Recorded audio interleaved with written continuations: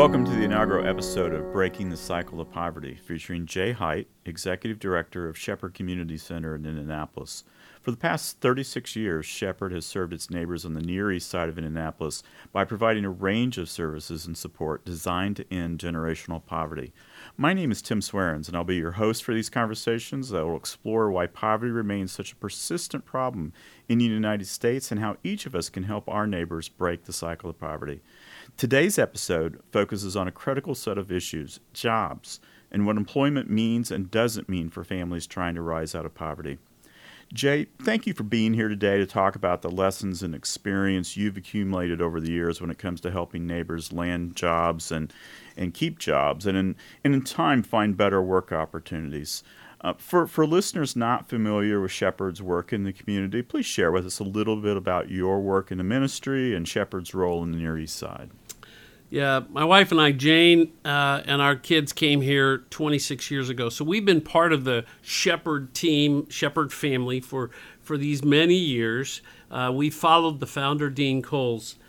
And the idea, I like to use the description of a stepladder. A stepladder has 4 legs. If it doesn't, I probably wouldn't use it. The key part of a stepladder is you can move it around and stand on it. And so for us, it's a foundation in Jesus Christ, 4 legs: academic, emotional, physical, spiritual. And so we want to address those. Mark says, love the Lord your God with your heart, soul, mind, and strength.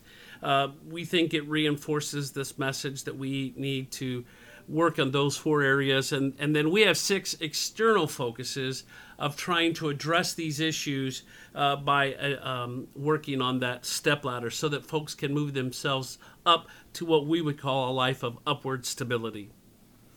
Help us understand some of the primary obstacles that people living in poverty face when it comes to employment. For many of our neighbors, it's not as simple as find a job, save money, and work your way up, is it? No, I think one of the misconceptions is people say, look at all those help wanted signs, and there are a lot of barriers for my neighbors from being able to not just get a job, but keep a job. And so what we're trying to address is all of those barriers that they have to break through. And how do we prepare our folks for success? God created us to work, and we want our neighbors to be able to be working. And so many times it's a skill enhancement. Maybe it's a child care issue. Maybe it's transportation. So many of the jobs are not on a bus line, and over 50% of our neighborhood doesn't have a vehicle. So we have to take those into considerations and help really break through those barriers. One of the obstacles you mentioned was education or job training. How does the lack of training play out in our neighbors' lives in terms of the types of jobs they can land? The challenge. Maybe some of them didn't graduate from high school, but many of them did. There are different programs available to them, and a really good partner with us is Ivy Tech. Ivy Tech helps them find the program that's appropriate for them for the training. But there are other programs that we're trying to identify and help them. It's really taking the interest of our neighbor and their skill set and figure out where they're at along the way, and then building those skills up. Skills can be taught, and then helping them be able to have the resources necessary to get through that time of training and upskilling, if you will. Sometimes they may have to learn new skills different because times are changing. When it used to be pretty simple, you just made a taco and you drove through the drive-through and you got your meal for lunch. Now we know things like cobots or robots are part of the equation. Right. And so now we have to have some kind of skill set necessary. And that's a little daunting. It's a little overwhelming for our neighbors. Yeah. So we're in a situation here in Indianapolis, but really across the country, where employers say they can't find the workers they need, and a lot of jobs going open. What are some things that employers could do to help our neighbors? We have neighbors who want to work. We have employers who need workers. How do we match them? Well, I think it's, and we occasionally will get a phone call or an email saying, "Hey, I need, 10 workers tomorrow." And we had one such conversation, but that partner was 45 minutes to 50 minutes away. And they may be able to pay fairly well and have very steady employment, but how do we get here to there? Transportation is many times the challenge. And so finding a creative way that we could work together with those employers. I think being committed to helping the neighbors who get employed to continue to improve their skill set while they're there and help them continue to move forward. I think it's no different than any employer today. Their employees want to know that you're investing in them, not just to make the company better, but to make that person better. And I think commitments to doing those types of things go a long way. You mentioned that childcare is an obstacle for many parents. I know Shepherd has taken some steps to help with that. Talk about what Shepherd's done in the past couple of years in terms of childcare. Well, a year ago in August, we opened Minnie Hartman Child Care Center. We're really excited about that program, but we know it's important for many folks who want to work to know that they have a safe place and a place that they can afford for their child to go to.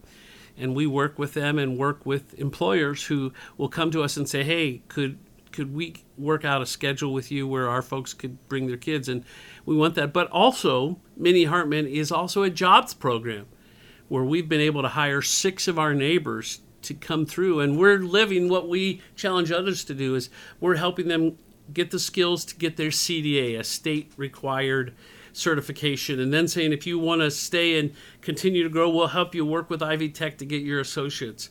And then if you really want to continue to move forward in childcare, we'll help you go to University of Indianapolis School of Education to get your bachelor's in early childhood. And we're trying to back that up by paying a living wage. And so we're trying to model to others that this is a way employers should be. Many of the jobs that we fill within our own organization now, we're using as a pipeline to employment, whether it starts here and then work with some other company on a full-time basis.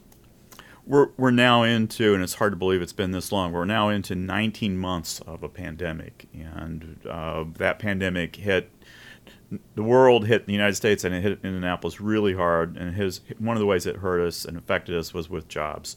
Talk about how the pandemic has affected employment for our neighbors. Yeah, for this area in this community, it was devastating because we serve primarily, our neighbors are going to serve in the service industry, and that took it on the chin, whether it's at a restaurant, whether it's at one of the sports arenas, whether it's at a parking garage, whether it's janitorial. They're going to serve in the service industry focused on the sports. I mean, I think one of the things I have said to some of our sports leaders is you are so important.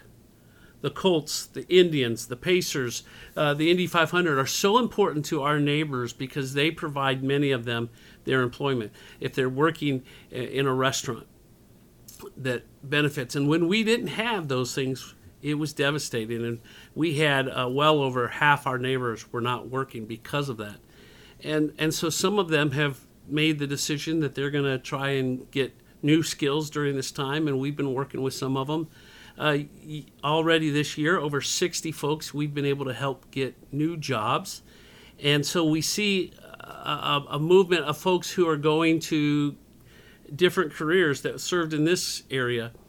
We see some who are going back into the service industry, and that's slowly picking up. Mm-hmm. We, of course, have the dips and the ebbs and flows of what we now know as COVID, and it comes and goes. But the service industry is where we saw so much devastation at the hotels and things. And so we're hopeful for the future.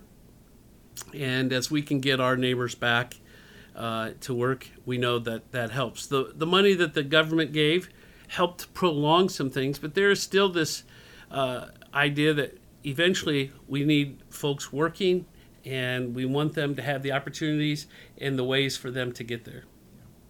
You mentioned robots earlier, and many economists have said that the pandemic has accelerated the shift to more automation in a variety of sectors, and including the service industry, which is very important for our neighbors, but also logistics and manufacturing. What will the rise of automation likely mean for people who are in entry-level jobs or maybe lower-level positions? Well, I think the $15 an hour fast food jobs will be gone in a year or two. I think the robots will take those roles over. And so we may have this temporary time where you can make good money in fast food, but I think it's short term. I think there's these skills that we need to teach that are not content driven. It's, adaptability, continue to be lifelong learners. These are the things that, Tim, you and I have had to change. I'm 56 years old. What I started doing in college back in the 80s, computer was a little floppy disk that I would have to take in, right? And we had special rooms where they kept the computers that were the size of, 2 or 3 classrooms, and they had them with special air conditioning. And so today I have more computing power on my phone than I did then. So, yes. Times change, and we have to teach people how to be flexible and to learn different things and to have skills. Those who like to work with their hands, there's going to be someone that needs to work on that robot at that fast food restaurant. Yes. There's someone who, can drive a forklift, or I think the return to vocational training is so important in our schools. You can't outsource a plumber. And we know we need more plumbers and we need more HVAC workers. And so letting folks know, listen, you can make a good living wage being an auto mechanic, and that's an honorable work. Yeah. I have a couple of years on you, Jay, but you're absolutely right. We've both seen a lot of changes in the economy in our lifetimes, and it's only going to get faster and quicker, and the changes are going to keep coming. Speaking of showing our age, you and I both remember when Ronald Reagan was the president. And one of the things he said, one of the quotes that he's known for is, the best social program is a job. Would you say that's true today? Is it more accurate to say that many people in poverty need both? They need a good job, no question, but they also need ministries like Shepherd that come along and help them climb into the middle class. Well, I think we want a life of upward stability. So it's really about assets. It's those other things besides just money. It's knowing how to operate in a dominant culture. It's knowing how to advocate and have hope. It's faith. It's those things that enable you to be able to traverse this world. I like to give the description. We talk about 10 assets, and it's the old Indiana Jones movie. And they're chasing him, and he's running for his life, and he comes to the swinging bridge, and there's a bunch of the planks missing. Well, those planks, if those were the 10 assets, and if 2 or 3 missing, maybe you can crawl your way across and escape to that, from poverty to the life of upward stability. But if you have multiple planks missing, if you have multiple assets not building your life, you will never be able to traverse that. And so that's why we see generational poverty, because they have never had assets. And the misnomer is that money's the solution. And money comes and money goes. I used the description when I was a little kid, and I get my allowance. I always wanted to go to Grandma's house. Sadly, not because I wanted to see Grandma, but there was a 7-Eleven right by her house, and I could go get a Slurpee, with the baseball picture on it in the cup, and I could get a pack of baseball cards for part of my allowance. And man, as soon as I had that money, I was ready to go, because it was burning a hole in my pocket. Well, that mentality is mentality that many folks have. Money comes, money goes. We have to help them build the other assets that enable them to have multiple relationships, that they can have access to health. These are the things that we're trying to build in their families and helping them, because it's the thing that helps them not only get a job, but keep the job. Slurpee, baseball cards, and time with Grandma, you were living a good life. Yes. So before we wrap up, so that this whole conversation about jobs, it's a very complex issue, lots of factors.